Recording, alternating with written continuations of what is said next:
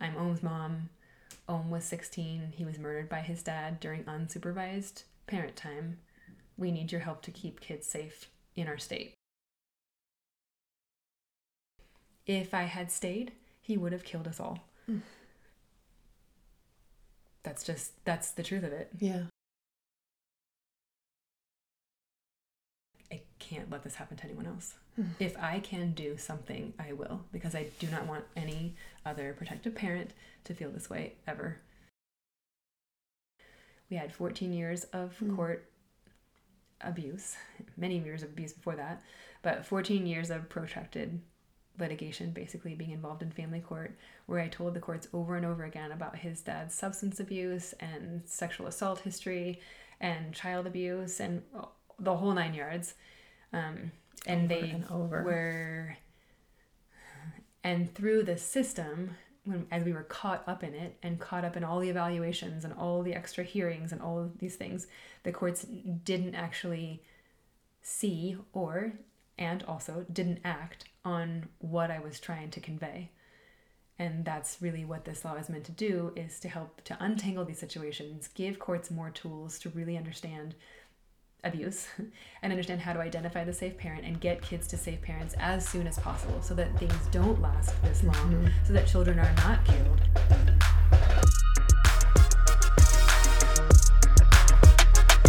Okay. Welcome to the Julie Jepson podcast. I am here with Leah Moses. I knew her like over 20 years ago. We were in the same university ward up at the University of Utah where we met both of our husbands. It was a ward with like 500 people in it, and sometimes 6 or 7. Yeah, there were huge. So many, and I wasn't even supposed to be in the ward. I wasn't in the boundaries, but he let all of us in. This bishop was great. So a lot of things have been happening around the country and in the state of Utah when it comes to children's rights and protective parents. And Leah has been 1,000% involved in that. And so I wanted to talk to her because this is so important right now for so many women that are dealing with this. She's got an incredible and heartbreaking and tragic story that we're going to make triumphant in the end. So Leah, just start with your story. This is just conversation. Just take it away. Well, this is a lot easier, I have to say, just with you than it was when I just testified in the House Judiciary Committee. Oh my gosh, how intimidating was that? She full on was speaking, giving her testimony of what happened with her domestic violence situation in front of politicians. Yeah, it was and intense. Airing out everything for the first time, right? Right. Even my family hadn't heard some of the things that I talked about in that testimony. So you can find the testimony actually on the Judiciary website, and we can probably post that. I can link that, yeah. It's, warning, it's not pretty. It's not. But they think that if I go all the way back to the beginning, I was really, really classic, educated, and I came from a great family, no abuse in my background, that I just did not know the red flags. So when that's because when we are in Young Women's, we're like, go on a mission and follow the yellow brick road to the temple. And we're both active members of the church still. Yes. But there are things that maybe could have been addressed back then. Culturally, I think we're improving. Yes. So, I did all of it, right? Acted my whole life, BYU, taught at the MTC after mission. All of the things that you would think, that's actually what, in some ways, led me down this path of not understanding abuse, because I was surrounded by so many good people. Loving people, loving family. In our ward, my family's fantastic. And I think that when it hit me, it really hit me hard. So, met this guy who had been... he was just seemed phenomenal from the outside. This PhD, had all... Did he have it then already? He had the PhD, he had lots of aspirations, he had just the charisma, of the usual narcissist that you meet. And I did not know until it was too late really what had happened before. And his whole life, intense porn addiction, all kinds of issues in his family, and... okay, so back it up. I wasn't the first one. Oh, I'm sure. Nope. Not the first victim, and you're usually not, because they go to their next supply. Right. So you met him at church. He had a PhD. Well, I met him through a friend. Yep. And then he followed you to, and then he followed you to the ward. But, did you fall in love with him? Did you feel like you like you were being courted, like he was dating you? At first, for the first very, very short while. And then, and I shared this already with the Judiciary Committee, which again was so challenging. But, when there's sexual assault, and sometimes I use a clinical term because I'm in medicine and women's health, but really, most people understand it as rape.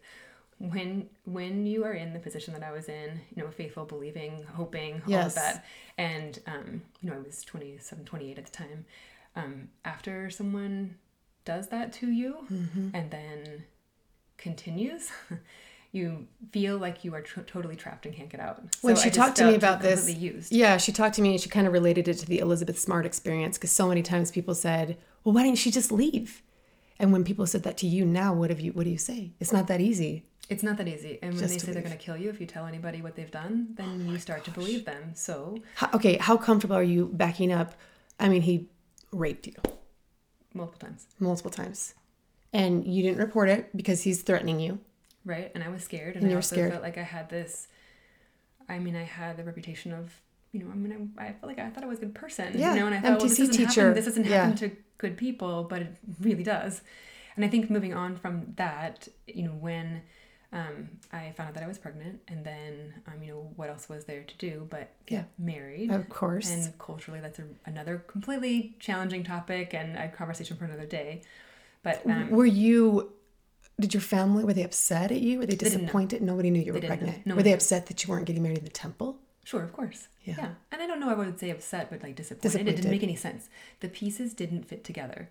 And that's actually one thing that we all can do, is when you notice in someone's life that it's like incongruent, I think it's really, really important to recognize that there's a possibility that something is wrong. Because surely they were all saying, well, Leah's smart. Like, she knows what she's doing when I was in the middle of grad school. Yes. Yes.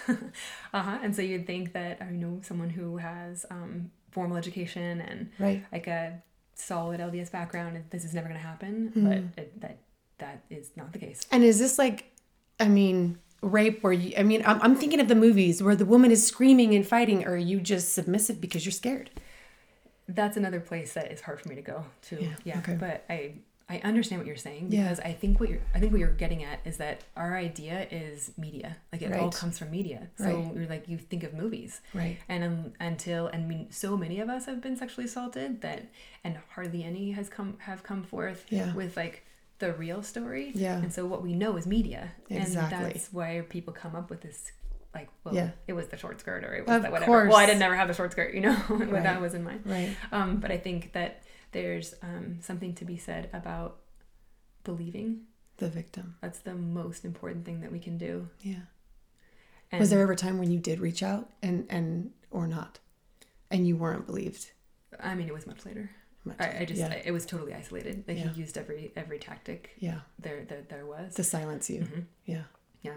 So the other tactic that he used too was what he had done with other women. And, I was dropped off at the doorstep of Planned Parenthood and told, you will abort this child. And so I didn't even call him a child. So that was really my first experience. Did you tell him you were pregnant? So he knew that I was pregnant. Mm-hmm. He told me, you will get an abortion. And now that I look back, I realize he knew exactly what to do. He knew where to go. Yeah, you're like, you've done this before. Yes. I am not the first, and I wasn't the last either. So as I was dropped off, I just knew, in that moment, I knew I had a choice to make. It was either my child's life, and then I knew that it was basically like prison after that. That's really what it was going to be. So it was either that, or I could be free, but I didn't know how I would totally become free of him. Yeah. It was intense. So that was my decision.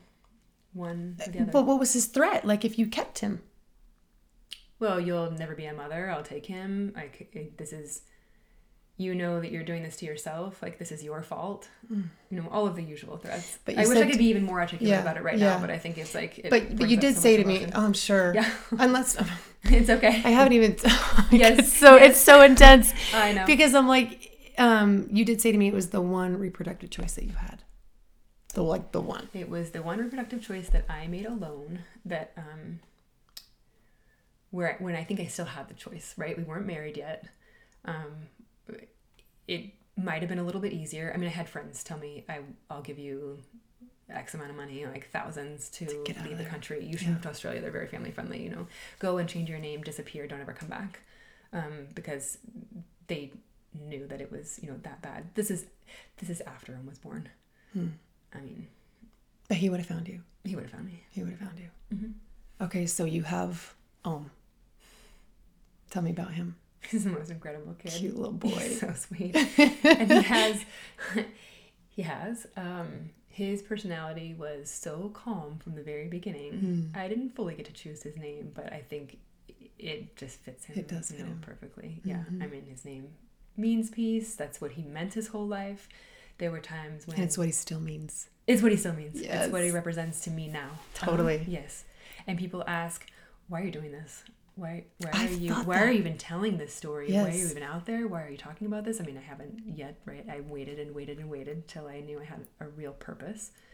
But now that this legislation is out in his name, which we can talk about. Yes. I mean, the reason for it is that I can't let this happen to anyone else. If I can do something, I will, because I do not want any other protective parent to feel this way ever. I mean, Leah could essentially right now wash her hands of everything and be done. She's, for lack of a better word, she's free.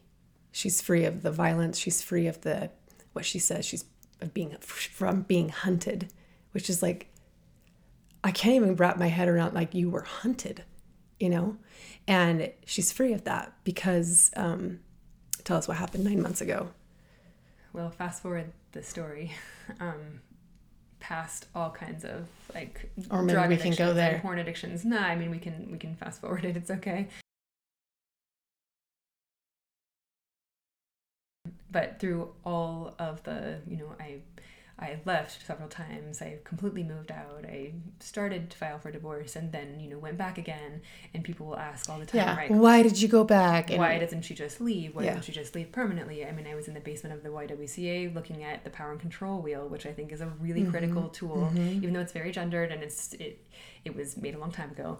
It still was, when I looked at it, it was a tool for me. I could not believe that someone had mapped out my life. I mean, and that other women had and are going through it, and that you're not alone. Yeah, that I wasn't alone. We said the same. Which jinx. Yes. Oh my gosh. So I think that was a real turning point for me when I found that, and I still have my original power and control wheel that I got. I don't even know what that is. It's a piece of paper that it was like this little shredded copy that I have now. When I got it, it was a domestic violence detective that handed it to me and said, it sounds like you're experiencing some of these things, and we can look at that and you can even put it up. But basically goes through different components of the ways that abusers manipulate, like the actual specific ways. They use children, they use isolation, they use financial control, and they use emotional control. There are several different components, and even though the language is more like 80s, 90s sounding now, you know, it still applies. It's still the same. When did you realize, like, oh my gosh, I'm being abused?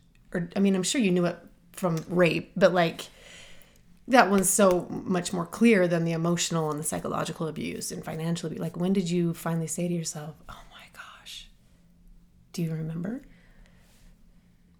I think when I realized that I did not actually know during which one of the rapes had almost conceived. And then the next step was getting over the discussion about, you know, I'm going to kill you if you ever tell anybody.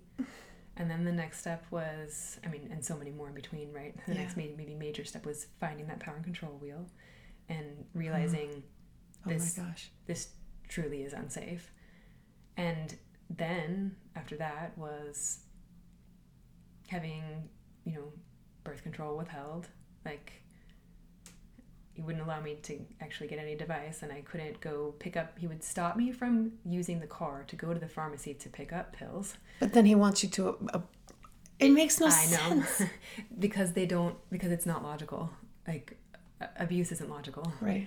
And the other thing I think it's really important to remember is that the steps to get out of abuse often don't seem logical from the outside either, and the way that abusers manipulate and twist things around creates a scenario where it's just, it's almost impossible for someone who hasn't had the experience to understand. 100%. Yeah. So unless they've watched it, unless they have a close family friend. Yeah. Or neighbor. It's like I was talking with Leah before. I was like, I wouldn't be doing this interview. She's my friend though, and I knew her, and I was like, this is such a good cause. This is such a wonderful thing to protect kids and parents, protected parents. And I have a voice, and I have all of you, so many mothers who are so loyal and have had my back and supported me through my own heartache. And I've got this team of women who are just loyal and strong and faithful and want to help. And I'm like, this is the place. We've got to do it here because these moms are going to support. So in between all of you're dealing with a legal custody battle for years, right? 14 years. Mm-hmm. And the court system, like I believed, like so many of us believe, like you're going to go and show all the evidence. He's abusive. I've been raped. He said he was going to kill me. There's all these threats. I have the proof. And somehow the abuser still gets custody. Like, what was your experience with that? So I thought the same thing. Yeah. I really thought, I'm just going to go and tell the truth. Yes. And they're going to believe me. And here I have these small kids. I mean, Ohm was young at the time, and his sister was really young. And I thought for sure that... So sisters conceived and raped as well. Right. Mm-hmm. And I hid that pregnancy as long as I possibly could. Yeah. I mean, I was pretty healthy, so you couldn't quite tell. And, he didn't know till I was at least 3 months. And so I didn't even get prenatal care with either one of them until much later in the pregnancy. I mean, it's fine. They're healthy. It all worked out well. Right. I mean, I feel like that was and this is coming from blessing. A midwife. I mean, she's scared. Well, now I'm a midwife, yes. Right? Yeah. At the time, I just didn't dare tell him because I didn't know what he would do. Yeah. And I had a pregnancy in between those two. You talked about that. And I actually said this in my Judiciary Committee hearing testimony because I felt like it was very significant. I wanted them to understand the level that abusers will go to. And the very, very short story is just that I had a miscarriage and he flushed it in front of me. And it was obvious, and it was well developed, and it was I know more now, and so I can talk about it more clinically without the intense emotion that I had at the time and many times after that. But I think for the purposes of you and I talking today, the only reason why I bring it up is not to create drama or to embellish anything, but just to say, like, this is the real truth. Like, this is the kind of person that he was, and this is the kind of person that so many abusers are. And things that happen behind closed doors, we're afraid to say. Yeah. And, rightly so, because you feel it brings up so much emotion. You feel like you look crazy. I'm like, how is she even holding this back? Like, I'm on the verge of crying. And, I mean, I'm sure you've had it. I'm sure you're all teared out. But, like, how are you even able to maintain composure talking about this stuff? Well, part of this is the purpose, right? So, I mean, Ohm turned 14, and prior to that, he would beg, please, someone needs to listen to us. And he knew that the law in Utah in particular is, when kids are 14, they may have the chance to be able to talk to some decision maker. And early on, we had custody evaluations. I mean, he was very young at the time.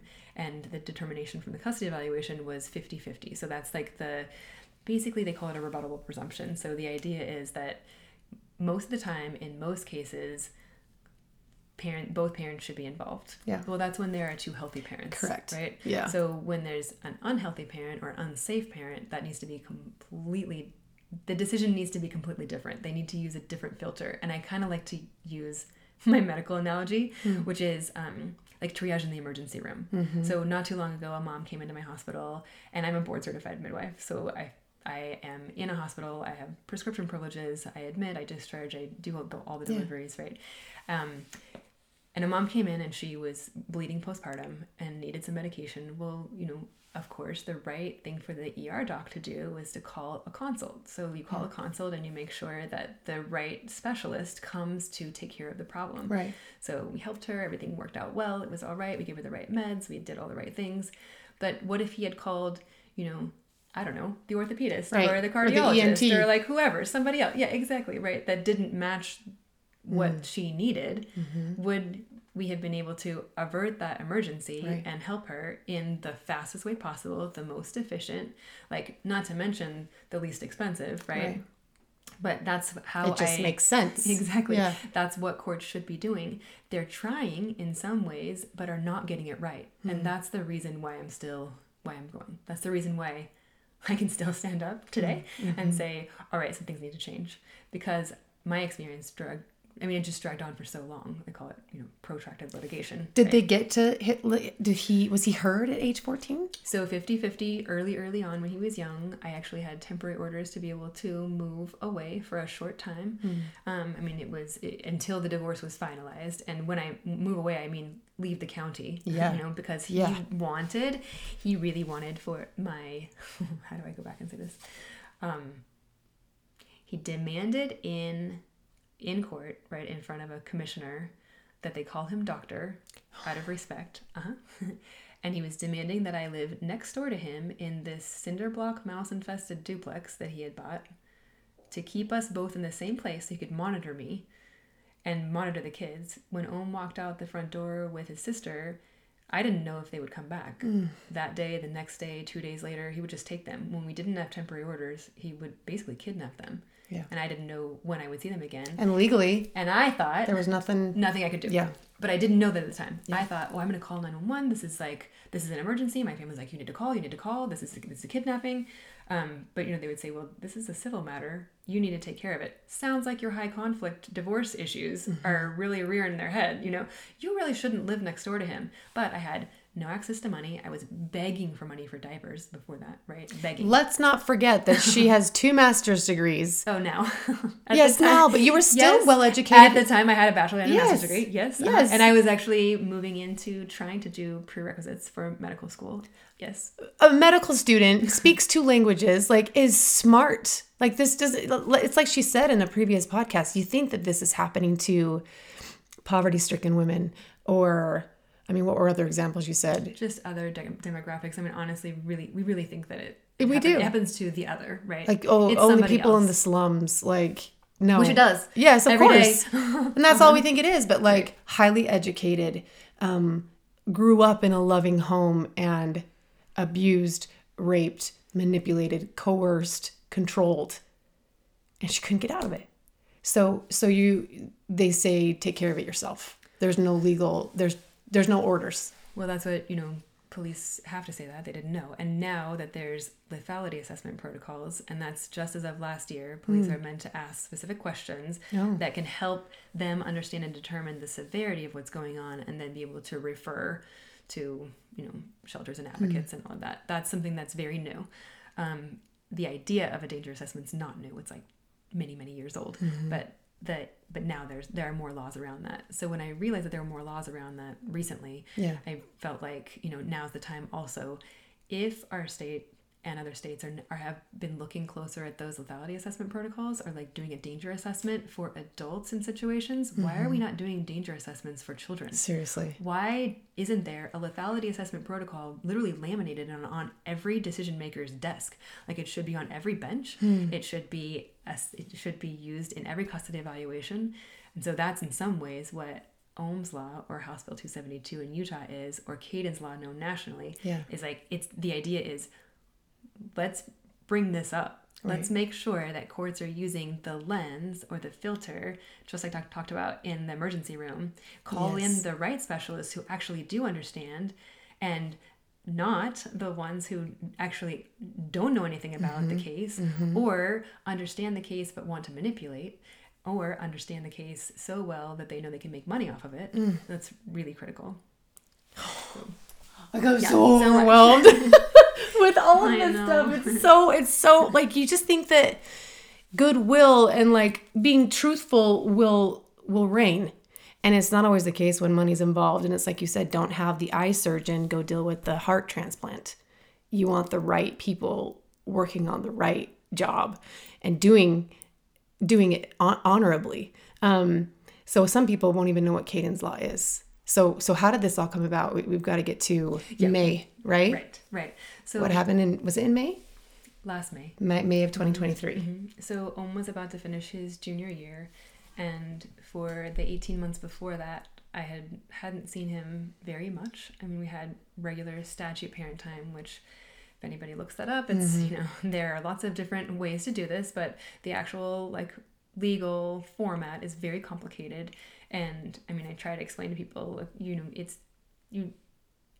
Ohm was 16 when he died, but to me, it was like he was 8 because I had only had half of his life with him, a little over half his life, maybe more like 10, because he was with me full time during the temporary orders that we had.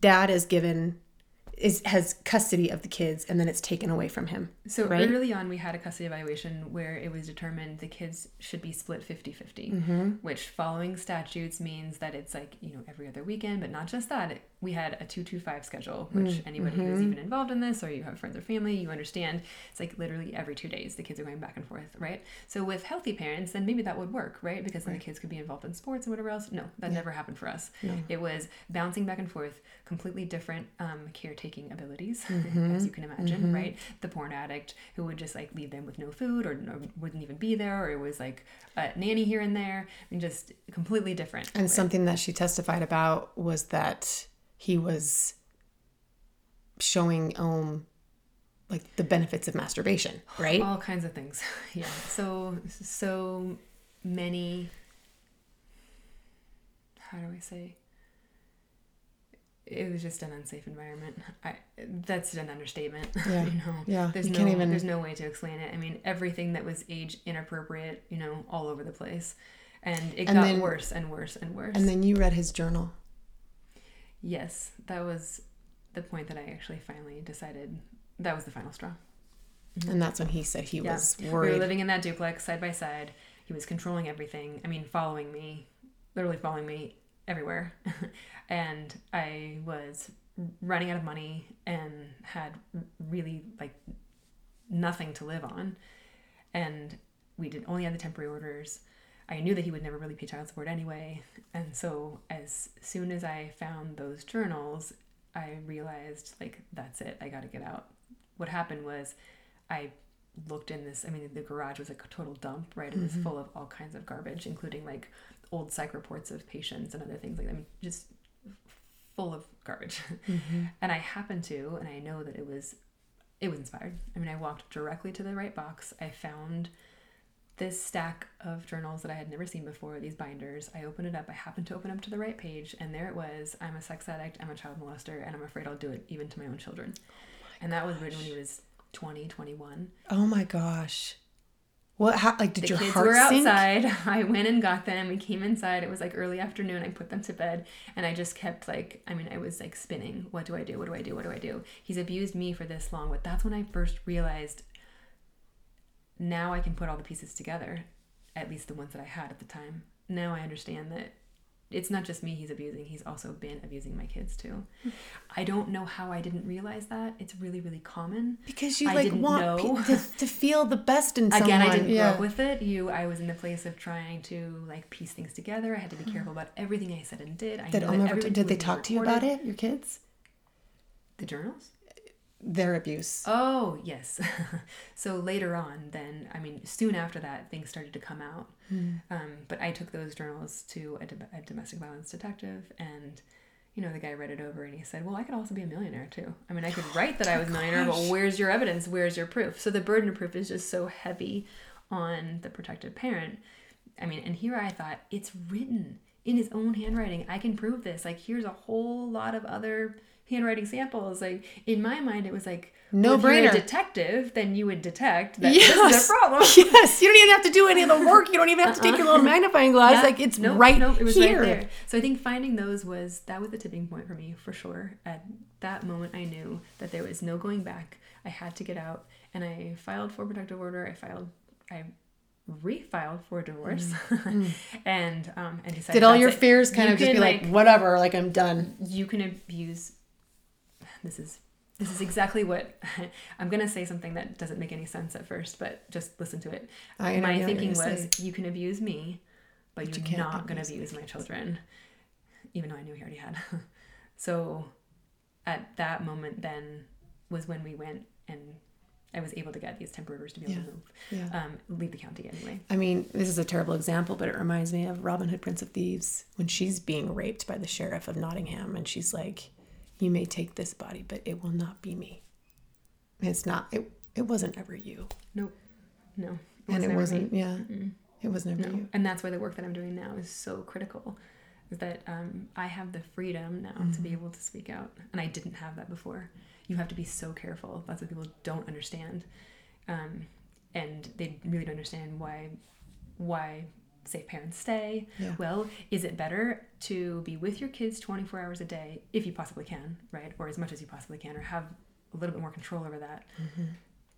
Or is it better to get out, get divorced, follow a parent time statute where you have zero control of what happens when they get out of that car? Right. So they can go to the other parent who you know is abusive, who you've been trying to tell courts that person is unsafe in every way, but you have no control. If you don't send them, and I had to explain this to family and friends, it would be like saying... Then you get, like, the misdemeanor. Like, you get charged. You get... I try to explain it to family and friends.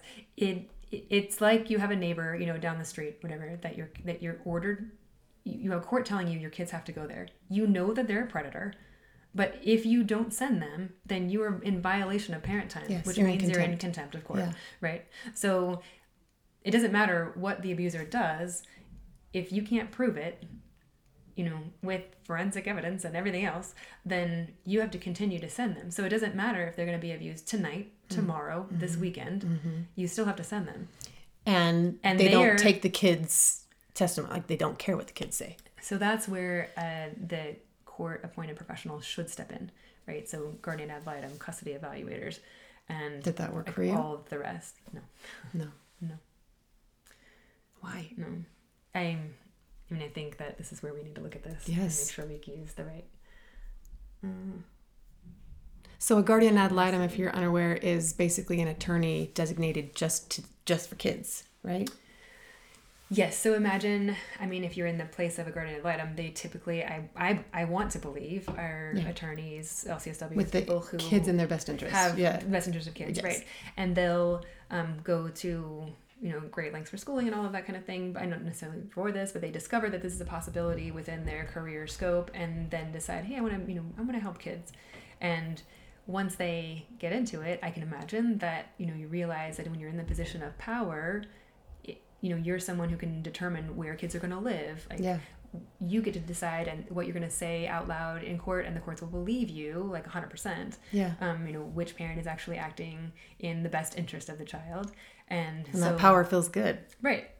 So you realize that you have control basically over the whole situation, and I think that in those scenarios, a guardian ad litem and a custody evaluator has the ability, they literally have the ability to change lives. They literally have the ability to save lives. But I don't think that there is enough of an understanding to know that that is the case. When I was standing in the parking lot with the detectives,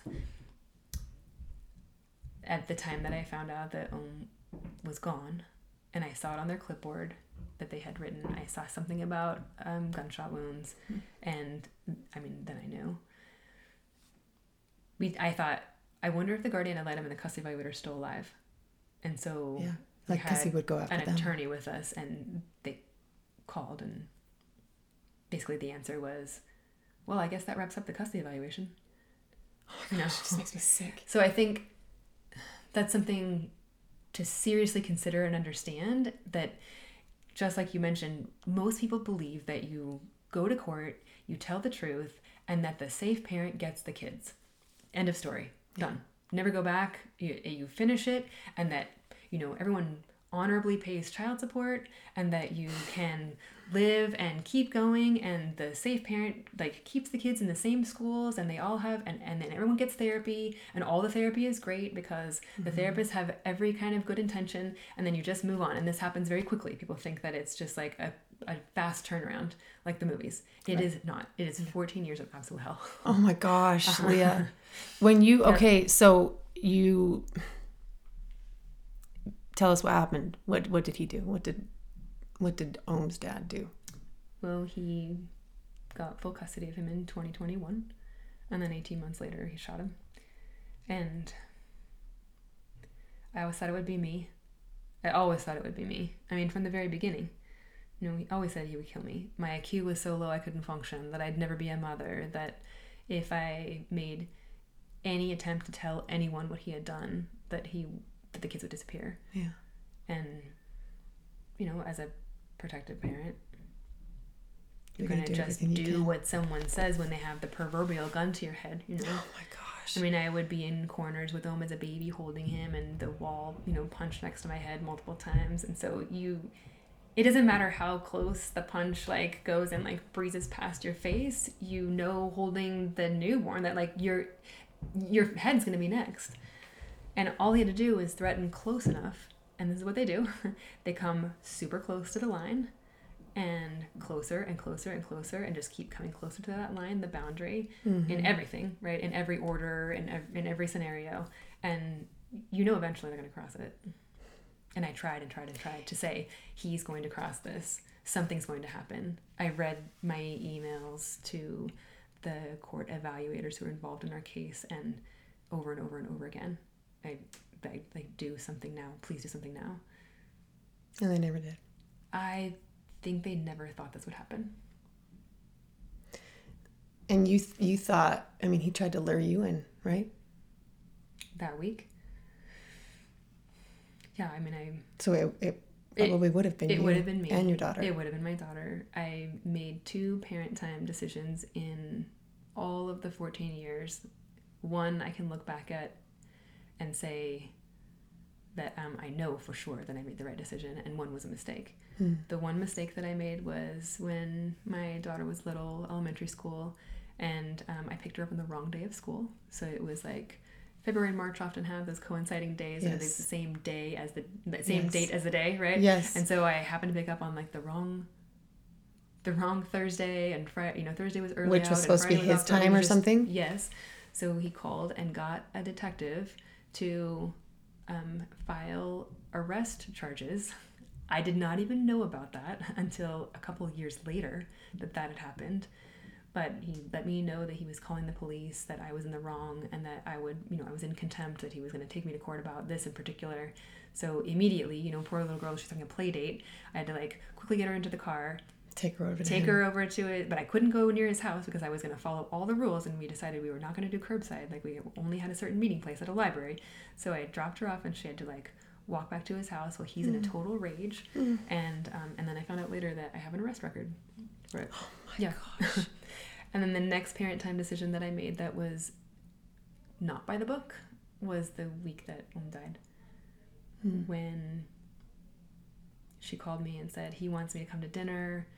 What about his parent time? And my kids know. They knew they had to go. Yeah.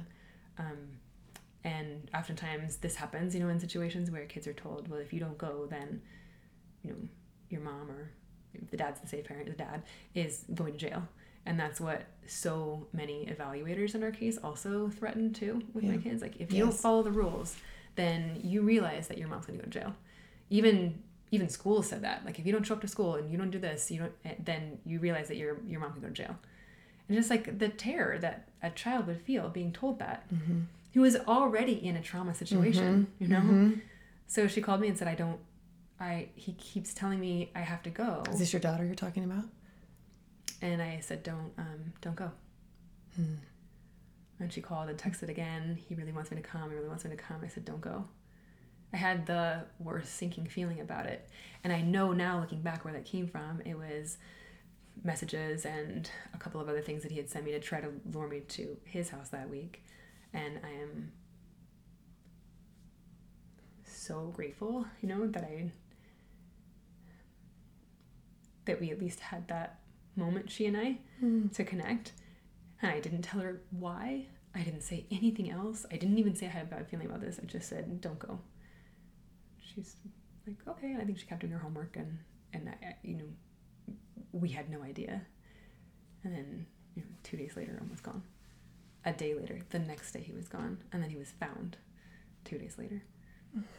So, at 16, I think Om had the emotional and psychological stamina of, I don't know what. I mean, he was just beyond his years, and wisdom and understanding. Yeah. He withstood being, in full custody of his dad for 18 months until his dad killed him. And I think he honestly was just staving him off. I think he was doing everything that he possibly could to make sure that we were safe. And and you say, I mean, it was Om that freed you. And it was Om who, you said you paid a price, and it was a price you didn't want to pay. But that it's ultimately what brought, what's your daughter's name? Oh, you don't want to say her name. Yeah, and that's okay. That's actually okay. I'm glad you asked. Wait, I don't even know her name. I think because she's still alive. She still has a life to live. Totally. She still has discoveries to make on her own about all of this. Like, she still has so much therapy to do. And by the way, I'm going to put in a plug for Bridal of Hope. What's that? They are so incredible because her dad was a psychologist and, drugged the kids and used all kinds of therapy tactics and all of that. That there's not a typical therapy that I can introduce to her. Seriously. That is something that she would feel safe with. Even therapy language, like it just anything therapeutic, typical therapeutic, it's not going to work for her. Right. So this is a whole different kind of equine therapy. Yeah, working with horses. Yes. And their organization is fantastic. Oh, that's why it's bridal. I was thinking wedding bridal. I know. Bridal of Hope, like horses. Yes. So it's like so rescue awesome. Horses, rescuing girls. It's one-on-one. It's really phenomenal. But what's crazy is that you're not crazy. You're still the protective parent. Yes, I'll never stop. And now I'm really hoping to be a protective parent for others. Yes. That might sound like, I don't know. No. Presumptuous. You're an advocate, and so many are rooting for you. So this now, Ohm's Law, this has turned into Ohm's Law, which is, in honor of her son. It was Caden's Law in Pennsylvania, and is it PK's Law? Peaky's Law? Peaky's Law in California. Mm-hmm. So it states, use the same model of Caden's Law. Caden was a young little girl who was murdered by her dad as well. And during unsupervised parent time. And so Leah is working hard to get Ohm's Law passed, which is now past the first 2 steps, right? Yes. So we passed the House Judiciary Committee, which is important. And then we passed the House floor. So next is Senate. Senate House and Senate floor? And then Senate, basically Senate Committee and then Senate. Oh my gosh. Yeah. Okay, so what do we need to know? I mean, when is this going to happen? What can people do? Well, first of all, I mean, the sponsors of the bill are incredible. So I've never worked so closely with legislators. I did not really understand their capacity. I didn't understand my own capacity as what they call constituent. Yeah. Right? As somebody who lives in the state, I didn't realize that I could have a voice and speak up. Right. I think, as a survivor of abuse, most of us feel like we haven't had a voice anyway, so who's going to really listen? Exactly. And after 14 years of court drama, who's really going to listen to me? But I think now I feel very differently, and I also understand that it doesn't take the high intense trauma that I experienced to have credibility to reach out. I mean, protective parents often have this credibility deficit where they come in, already traumatized and you don't always present perfectly, but we really do have the ability to take action. So the most important thing that we can do is to reach out to our own legislator in our own area and tell them our story or our family story. How do people find out who their legislator is? That's one thing I was like, yes, I don't know the first step to take to support this bill. It's it shouldn't be difficult. You look on the legislative website for your state. In our case, it's Utah, and there's a place to put in your address and your zip code. Okay. And then it will tell you who your representative is and who your senator is. And there are many more representatives than senators because they have smaller areas, and then senators have a larger geographic area, just like the U.S. Congress, right? Yeah. But especially at the state level, I think we have so a huge opportunity, so much work to do and a huge opportunity. So legislators need to hear thank you if they're a representative for this bill passing the House. Interesting. Because representatives are in the House, and they need to hear a plea, like an urgent plea right now to their senator. Just from regular citizens, just from regular people saying... What helps is if you have a story and you have it and you keep it really brief. I'm talking about like a few sentences, right? Mine is, I'm Ohm's mom. Ohm was 16. He was murdered by his dad during unsupervised parent time. We need your help to keep kids safe in our state. And this is what the law does. So it's basically 4 different parts. And there's a fact sheet that stakeholders have produced that show what this bill does. So in particular, the special part of this is that this has never happened in the U.S. before. So most of the time, most laws about kids' safety are very much directed toward juvenile court. Yeah. So like keeping kids safe who no longer have either protective parent, right? Right. Parents are not protective at all. Yeah. But in family law, there's there's so much more wiggle room. So I like to say, and I heard this from an attorney passed this on to me who it made so much sense, that family court is like small claims court. You know, I mean, we're talking about like a house, a bank account. I mean, most cases are like tiny financially, right? And and seem small in other ways too. Yeah. One family, one household, that kind of thing. Family court is like small claims court, but with the highest stakes claims. It's so true. Because we're talking about kids and our next generation. Yeah. Right. So Ohm's Law, House Bill 252, keeping children, 272, thank you. Ohm's Law, House Bill 272, keeping children safe from family violence, is meant to be modeled after Caden's Law, which is the national template. And what it's meant to do is only allow expert testimony. So meaning that in family court cases, the courts should be able to use that lens, that trauma lens, and understand like, okay, it should go one way or the other way, right?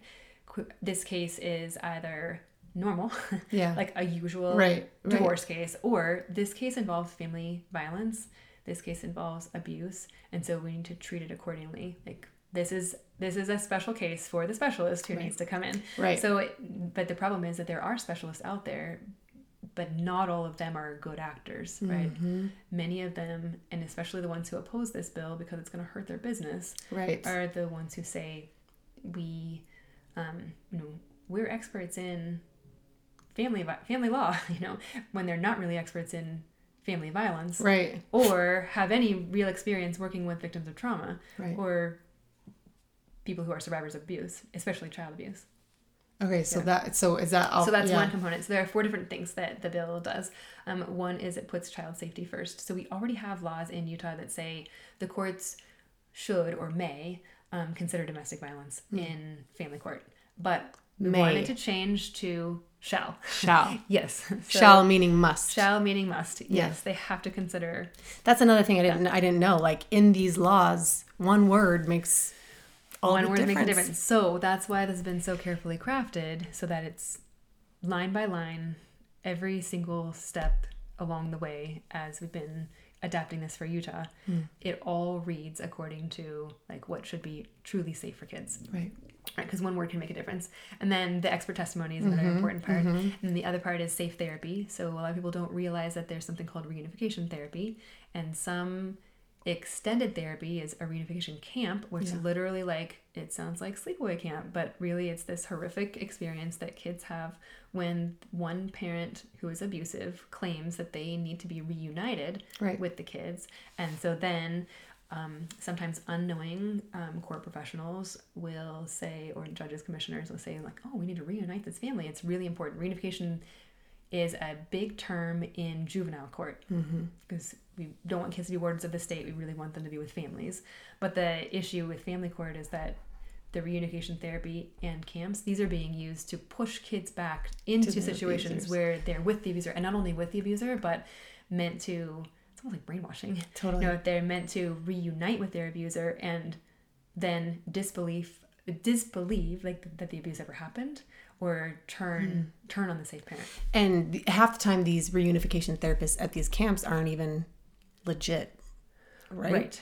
So I mean, many of them have a very, very poor reputation. Right. But in some ways, courts don't know what to do. Right. They don't have all the tools that they need. There's no time. The dockets are so full. There's no time for a judge or commissioner to really be able to dive into a case.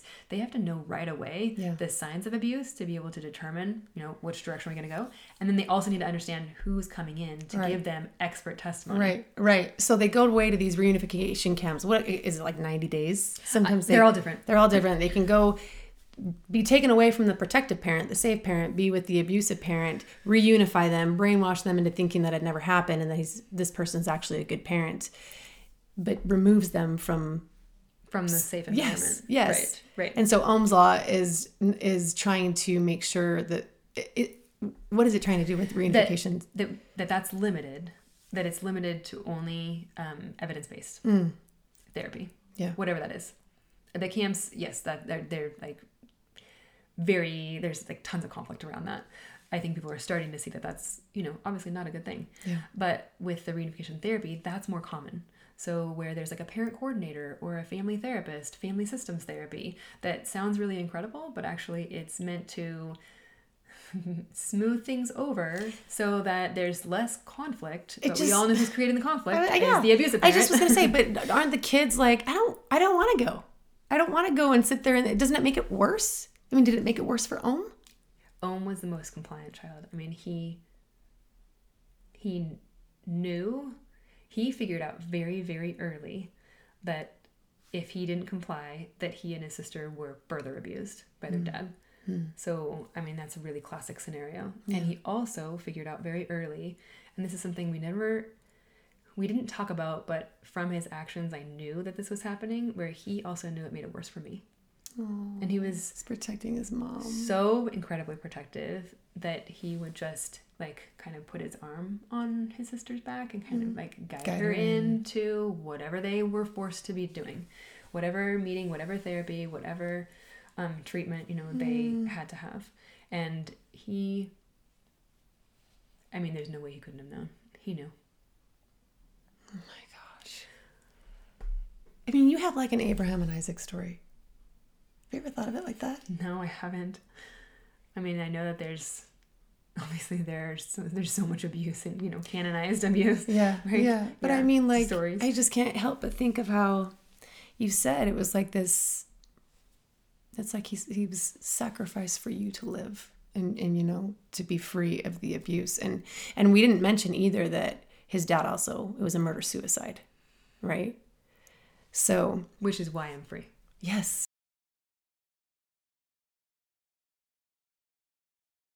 What's the fourth thing in Ohm's law? So we have reunification therapy, getting the right therapists involved, right? And it's limited. And evidence-based. Evidence-based. And it is child safety over parental rights. Can I say that? I mean... Yes, over abusers' rights. Okay. I mean, yeah. Yes. And then the last part of it actually plays into that, and that's that courts should have more training than they do. That's what it was. They're being trained by the first part, yeah. Professionals. So it's follow the laws that we already have, but let's make, instead of the courts may consider domestic violence and abuse, they must. Yes. And then the next is they've got to be able to recognize it. So how? With all the things that they have to do and all the decisions they have to make, because Utah doesn't have a specific set-aside family court like some other states do. Yeah. So these are decision makers deciding about all kinds of other things, but that they should have more training to understand and be able to triage. And Caden's law, when it was passed, didn't the U.S. or I don't even my vocabulary is so limited. Okay. But when this law passed, wasn't there funds that are given to be able to fund it? So that's another part of the federal standard, is that if states follow and comply with certain things, they have to have certain content, which actually is also in the Utah bill as well. It's modeled after that very closely. But if states comply with certain things, then they can get what's called appropriations. So it's money from the federal government, basically free money that says, here, you can use this to do some extra training, right? Because it costs to do that. Yeah. It's people's time and but it's just professional time. Given. And all that. It's just given, right? As long as this law passes, that. However, it's a little different here in Utah. Every state is different. Some people feel like that there's too much oversight. There may be too many strings attached. It's a grant. So if you've ever like heard or seen or written a grant, you know that there are certain parameters you have to follow, and that happens quite a bit in domestic violence education and program funding. So that's what this is meant to be, is like, hey, the federal government has this money and they say, here, states, you can each take some. And why wouldn't we? Because there are several people involved in it who don't want to take that. They don't want the strings attached. So that's okay. That's all right. And you know what, the House Judiciary Committee actually mentioned, you know, it'd be great if we have some accountability too. So fine, let's let the Utah legislature like implement this and then let the judiciary operationalize it. So in other words, like let them put it into place and decide, you know, in their annual conferences or whenever they're going to do this, to put in place some extra training on child abuse and domestic violence, and understand, so they can understand who the abusers actually are in these cases, so that they're making the correct decisions along the way. I mean, it just makes sense. And not placing kids in danger. Yes. Yes. So if they have that kind of education, then we're hoping that not only will reduce and like shorten these court dockets, because there won't be so much like protracted litigation, but also so that then they're just armed with knowledge.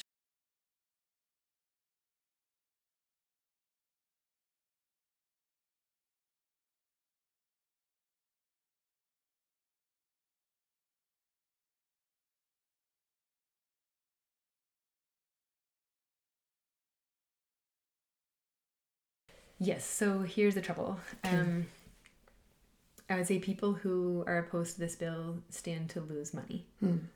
People who are for the bill, the overwhelming majority of the House and the overwhelming majority of public, and people who understand abuse or have any contact with victims of domestic violence, would be for it, because all it does is just elevate the standard. Right. So it just elevates our standard of considering where a child should be and where the safest place for them is. That's really all that it is. So yes, there are lots of components and like lots of other things, but the policy question really is, should we care a little bit more about kids, especially kids in family court that are stuck in that cycle? Right.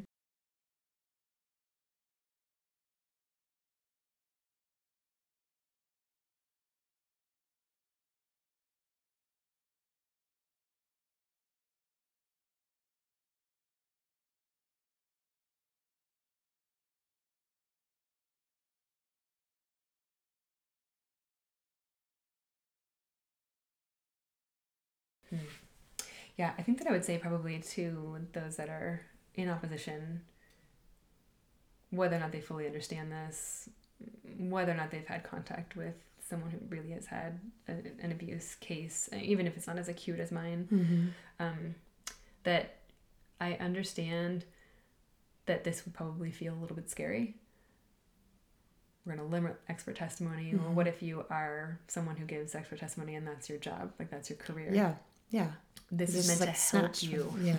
It's meant to help those who actually truly want to help kids. So if you have good intentions and you are involved in any kind of court evaluations and you think you might stand to lose money on this, what's really more important? Is it child safety, or is it, your career? Right. Well, then alter your career aspirations. Right, exactly. Just pivot, shift, and realize that you could become more of an expert in abuse and domestic violence, get some experience with victims, understand more about how these cases work and the nuances and the challenges along the way, because it's like just this complicated labyrinth, And even I think in my case, I was in this for so long, I still had a huge learning curve. And I was the one who had the experience and the information. It's just to sort it out and untangle it is really challenging.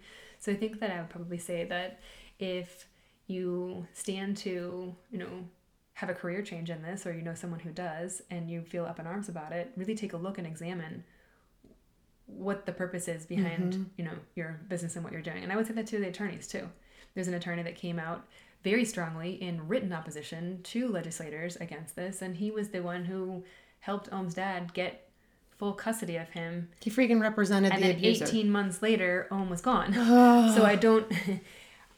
Even though there were lots of attorneys, he had many, many, many attorneys, and, this one was only there in place for a short time. It doesn't matter. He heard 8 to 9 hours of mediation. All the drug abuse, the sex abuse, the child abuse, all of this. And in the end of that mediation, I said out loud, on that record, so you're asking me, in telling me that my kids should be split so you can appease the abuser and at least give him something. Yeah. You're asking me to sacrifice my son to save my daughter. Yeah. And there really was no response to it.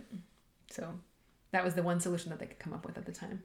And that's not okay. No. So if you're an attorney in that situation, or if you should be loyal to your client, well, who are you really loyal to? Exactly. We need to think through the logic behind all of this. It's not logical to send kids to an unsafe parent.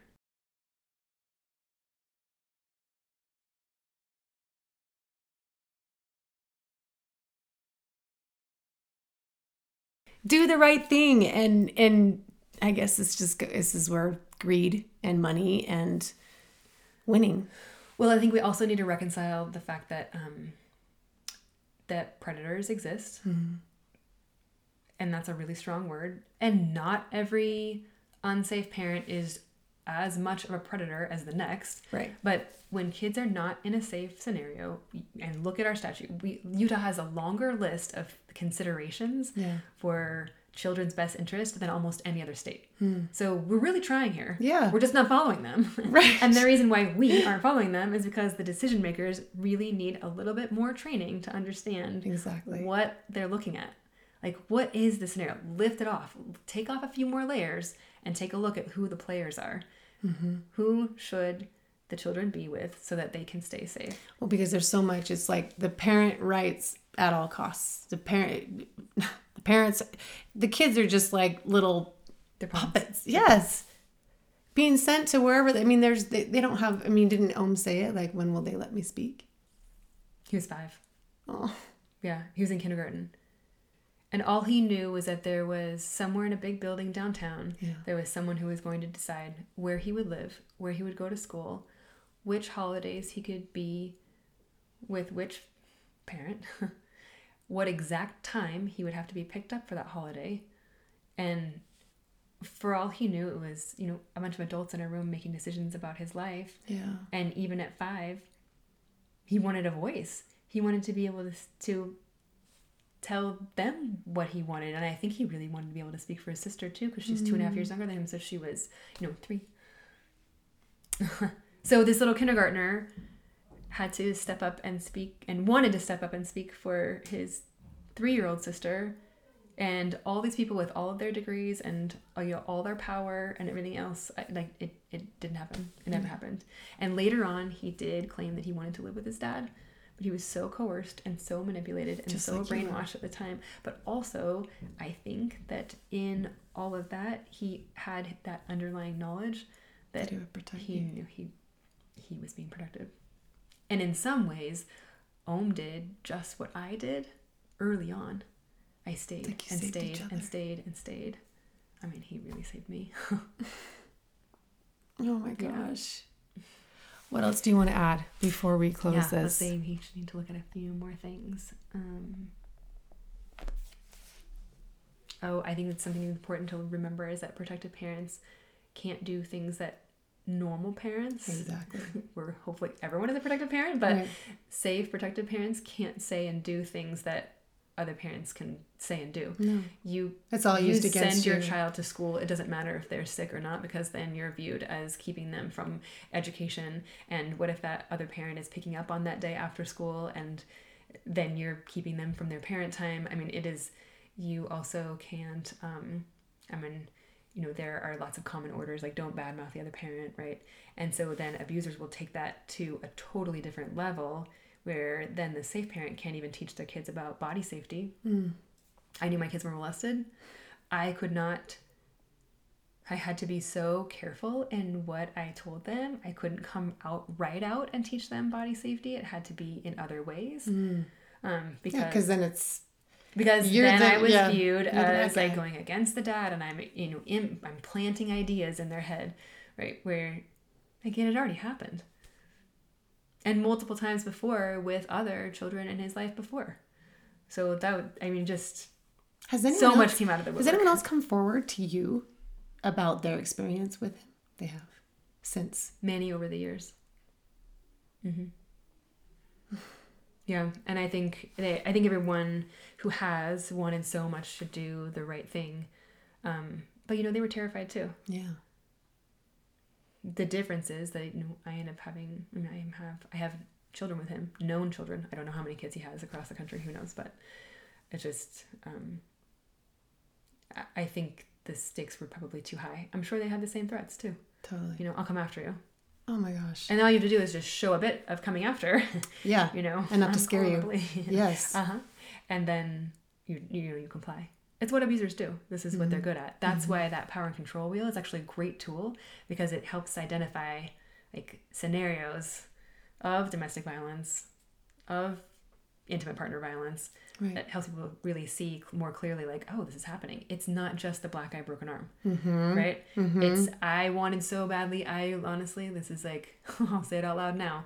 I prayed for something to happen. Like proof. If I could just have some physical evidence of this, like more than, no one's going to believe marital rape. It really happens. It happens all the time. It happens every day, but we don't talk about it. So what am I going to do with that? I mean, I wanted so badly to have that black eye so I could show up at the emergency room and get the medical reports and then be able to go get an actual protective order, because it is so challenging to get.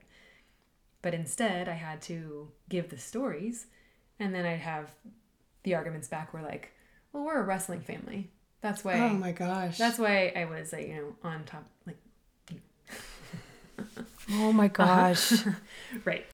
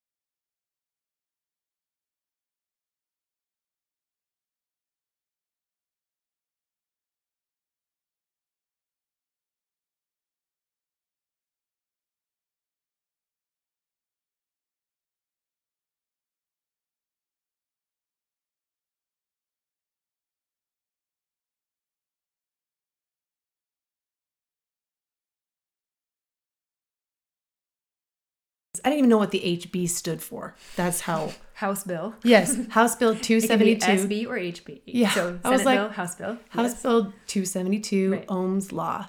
Give us kind of a recap of what it is, what we're trying to do, what you're trying to do.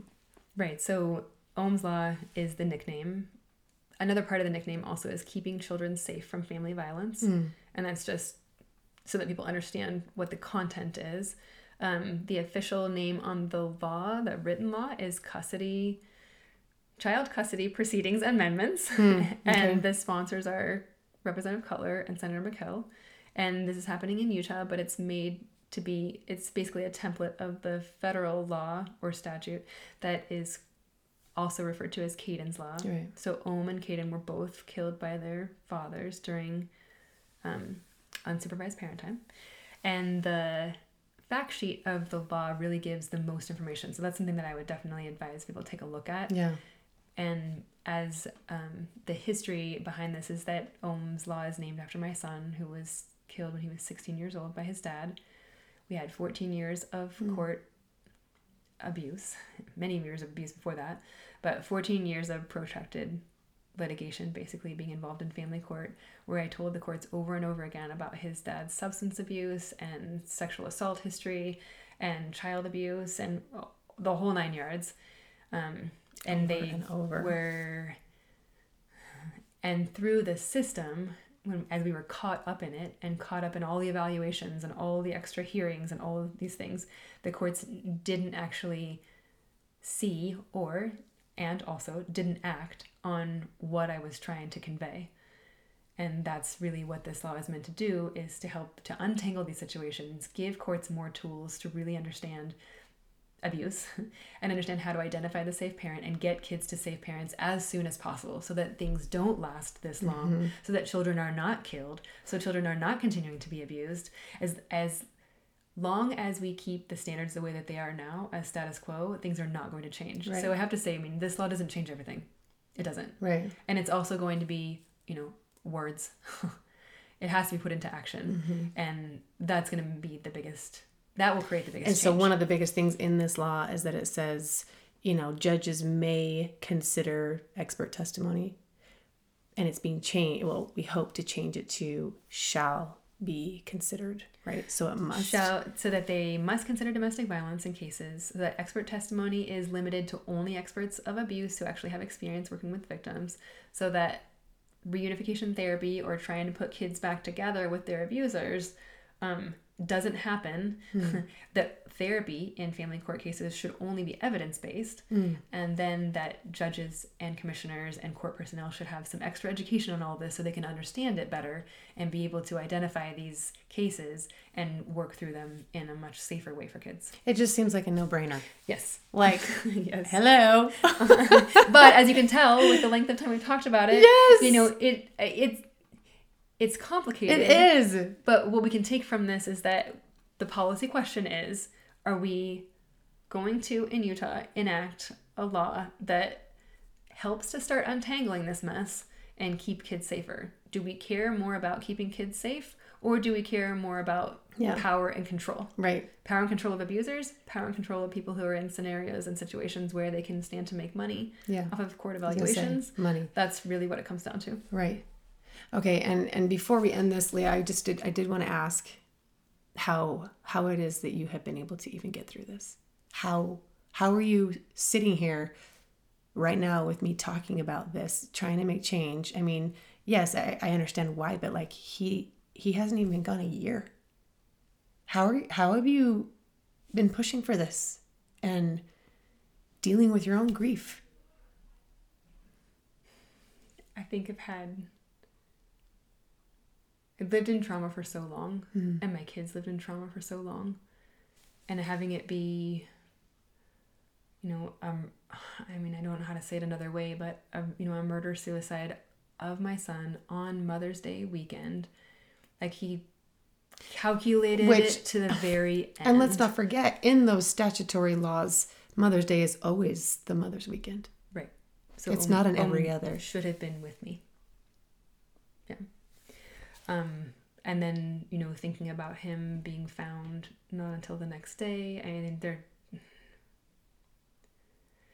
the reason why I want to speak out, and the reason why I think I can keep going, because so many people have said I'd be in bed.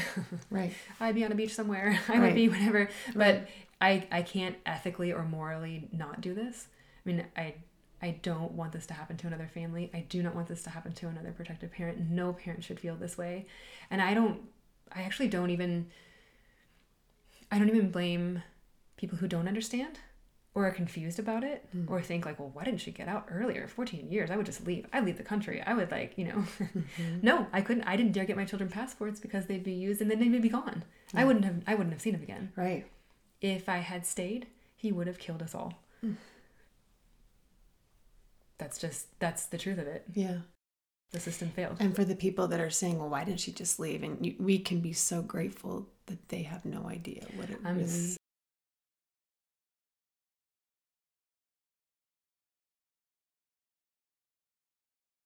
You don't understand. Because it's awful. Because then that means that you haven't had to experience this. That means that you can't wrap your head around it. That means you're actually really normal. You're normal in your approach to this, where you think, how could this happen? It doesn't make any sense. How could it happen to someone educated? How could it happen to someone who had seemingly so much, family support and community support and all of that? No, this domestic violence occurs in every socioeconomic category, in every location across the country and around the world. And let's not forget that domestic violence isn't always physical abuse. That's what I thought. I didn't even know that DV, like they're throwing around the acronym or the letters DV. Oh, she's a DV victim. I'm like, what? It's domestic violence. Like I didn't know it was a thing. Or they'll say IPV, like interpersonal violence or intimate partner violence. Really? Right. Yep. But the thing is that I think that there's such little understanding of what that all encompasses. Yeah. Yes. It's like you wait to be physically abused, which is why she wanted the black eye. And not just physical. Yeah. Right? We're talking about emotional. Go ahead. Sexual, emotional, financial. The whole thing. Which is oftentimes... And it can be a combination of those things or just worse. one of them. Yeah. And several of those things can actually be worse than the because physical. they can leave lasting scars. Right. Mm-hmm. Leah, you are like the ultimate game changer. You're a disruptor of in a good way. You are making change. There are so many women that are rooting for you. Thanks. Did you want to talk about this letter?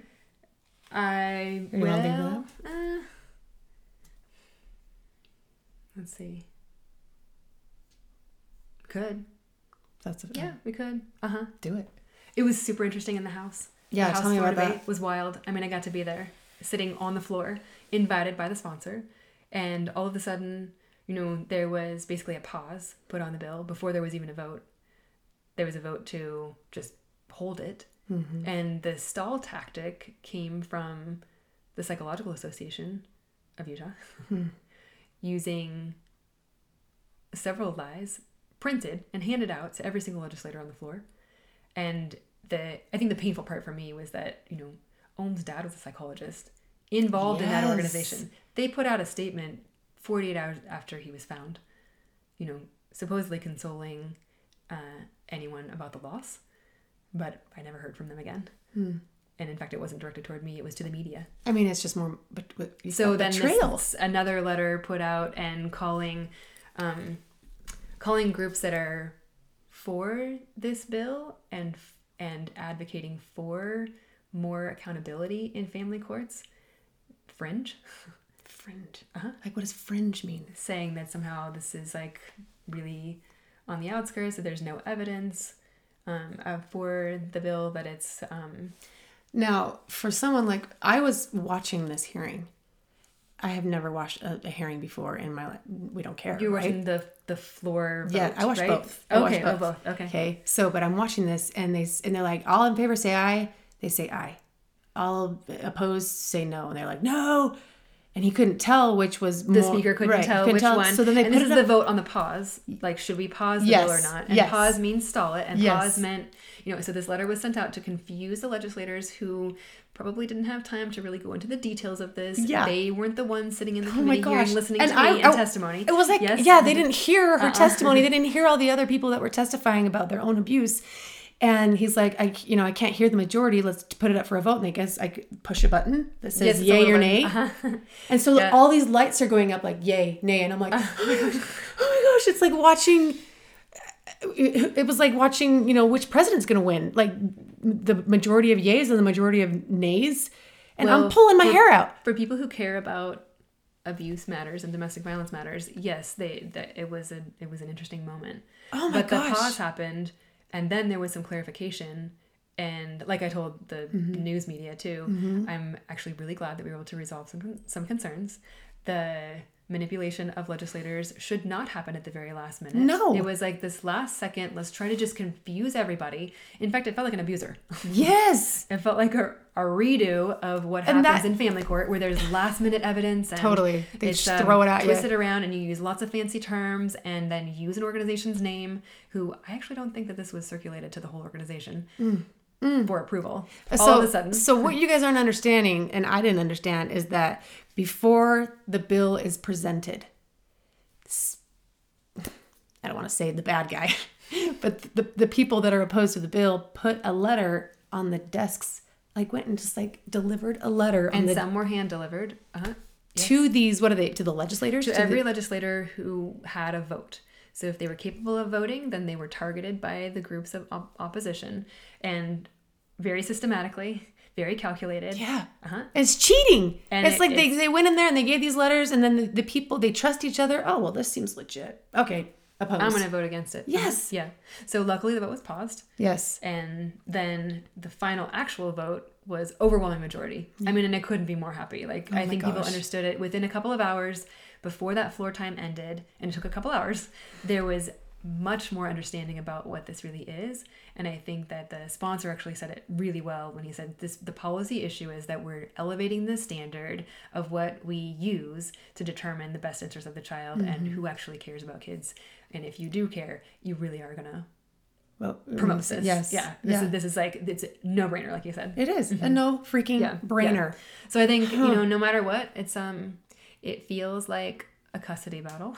Yes. Honestly, it feels like I'm redoing a custody battle. Oh my gosh. But I don't have any doubt that once someone actually understands what this is and that it's really meant to be in place in our state to keep kids safe, that there's really no question.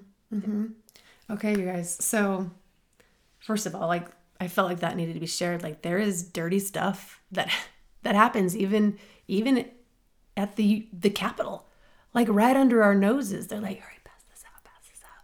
I just am like, wait, what? You think of these politicians as, I am so like naive. But you think they're trustworthy. You think they're honorable, and a lot of them are. And many of them are, but they have so many bills in front of them. There's so much decision making happening in a short amount of time. Our Utah legislative session is the shortest almost of anywhere in the country. And if it's stamped by the Utah Psychological Association. I mean, you think like, well, that sounds believable. They're telling me not to vote against it. They're saying that whoever put this up and put this together is actually fringe, which it's not. It's like World Health Organization and several others. But then all of a sudden, what should they do when it was meant to cause confusion? Yes. So yeah, I'm probably throwing all these poor people under the bus that are just like, oh well, okay, I'll go. I think a lot of them are very well intentioned. Yeah. In fact, most of the legislators that I've met who have taken the time to really understand and have heard even just a small part of even my story and understand that I could fill the Capitol right now with families and children who are being affected by this today, like right now, with people who are waiting, who are putting their court cases on hold to pause until this passes because they really strongly believe that it will help. Yes, that it will change things, that it could actually change the course trajectory of their children's lives and their lives. So, yeah, this is extremely important. I think that most of them want to do the right thing. Yeah. The legislators in particular, they do. They just have so much in front of them, so much on their plate, on their desks, that once this is slapped on there and it sounds legitimate, then, I mean, it was an interesting tactic. Yes. But it didn't work. Yes. Strategic and luckily it failed. I think that's all. Right? I know. Are we good? Do we close it with anything? Yeah, we will. Okay. Okay, you guys. So again, this is Utah House Bill 272, Ohm's Law. Leah is Ohm's mom, fighting for this bill and for parents everywhere that want to protect their kids from abusers. If you are watching this video or listening to this podcast, we encourage you to find out who your Utah. Does it matter? Yeah, it has to be Utah, right? Utah senator. Find out who your Utah senator is, and they email the Utah senator. You can email, you can text, you can call. Their information is under each of their names on the legislative website. And all you have to do is say, please support this bill. I mean, because I think that's what people don't know what to do. They don't know what to do. What do they say to the senator? And it helps with a few sentences of, this is important to me. It helps if you have a few sentences that attaches to some experience, either your personal experience or a friend or a family member, someone that you truly know and that you care about. That means even more, especially if it's someone who lives in their area, in their district, their geographic location. That means even more. Yeah. I mean, and if you aren't experiencing it, I promise you know someone that does or that is. Use my name. Yeah. Yes. Say that you heard it here. It's fine. Please pass Ohm's Law, House Bill 272. Just a text. You can text them. You can email them. You can call them. I emailed and he responded. He responded to me and he said, I am likely to encourage this to be passed.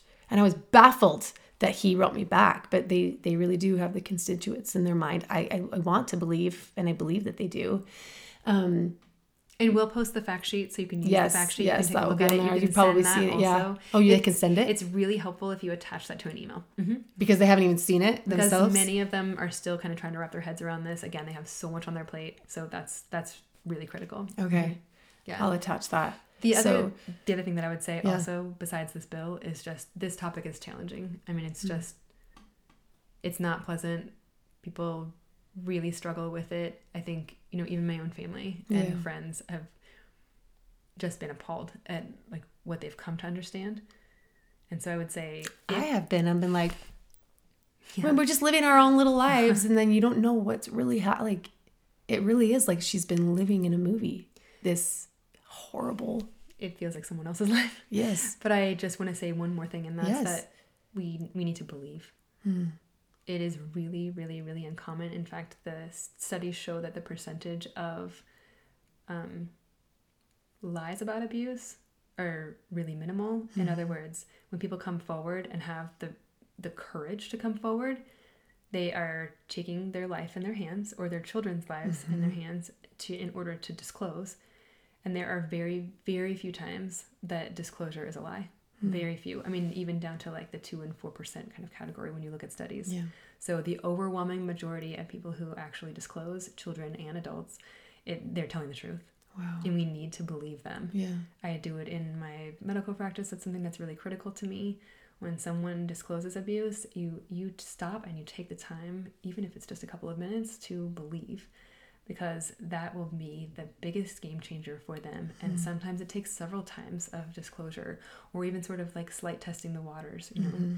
So that's one of the things that I think is the most critical message, besides, yes, we want this bill to pass, but you know what, really day to day, in our day-to-day actual lives, we're 1 in 3 in Utah of women who are affected by intimate partner violence. It is so incredibly high. It's higher than the rate of, like, you know, colon cancer and breast cancer and everything else. So this is a public health crisis. So it's not just about this bill. It really is about believing survivors of violence when they do come forward and say something. We need to be able to get them to an advocate. The Utah Domestic Violence Coalition is a great resource. There's a link line when you look on their website that you can call. If you have any questions, you don't have to be a survivor or a victim or anything else. You can just be a concerned person. If you hear this from, you know, an aunt, cousin, friend, neighbor, you know, sister, whatever. And maybe it's a male. Yeah. Sometimes that happens too. But the overwhelming majority of perpetrators are male. That's another thing that studies show as well. This bill in particular is not gendered. It's not about moms or dads. It's about safe parents. Right. That's something that's really important to remember. But I would say just we need to believe. Well, and the second that they are believed, it encourages them, I think, to keep going. It's empowering. Yeah. It's like almost starting to give them an antidote, you know, to the abuse. And the deeper that someone is in abuse, the harder it really is for them to be able to recognize it. I mean, it took me a long time to get out, a long time, years, as an educated adult, you know? Totally. Yeah. Totally. Oh my gosh. Well, thank you. You're welcome. For bringing this to light, because I was clueless. I know that my family's clueless, my friends, like, we have no idea what really goes on. So I am encouraging you from this podcast, if you're watching or listening, to call your Utah senator, email, text, have them support this bill, believe the victim, and let's make some changes in Utah. The world is watching, and we can speak up for abuse victims and for those that will be abused, we can prevent, hopefully.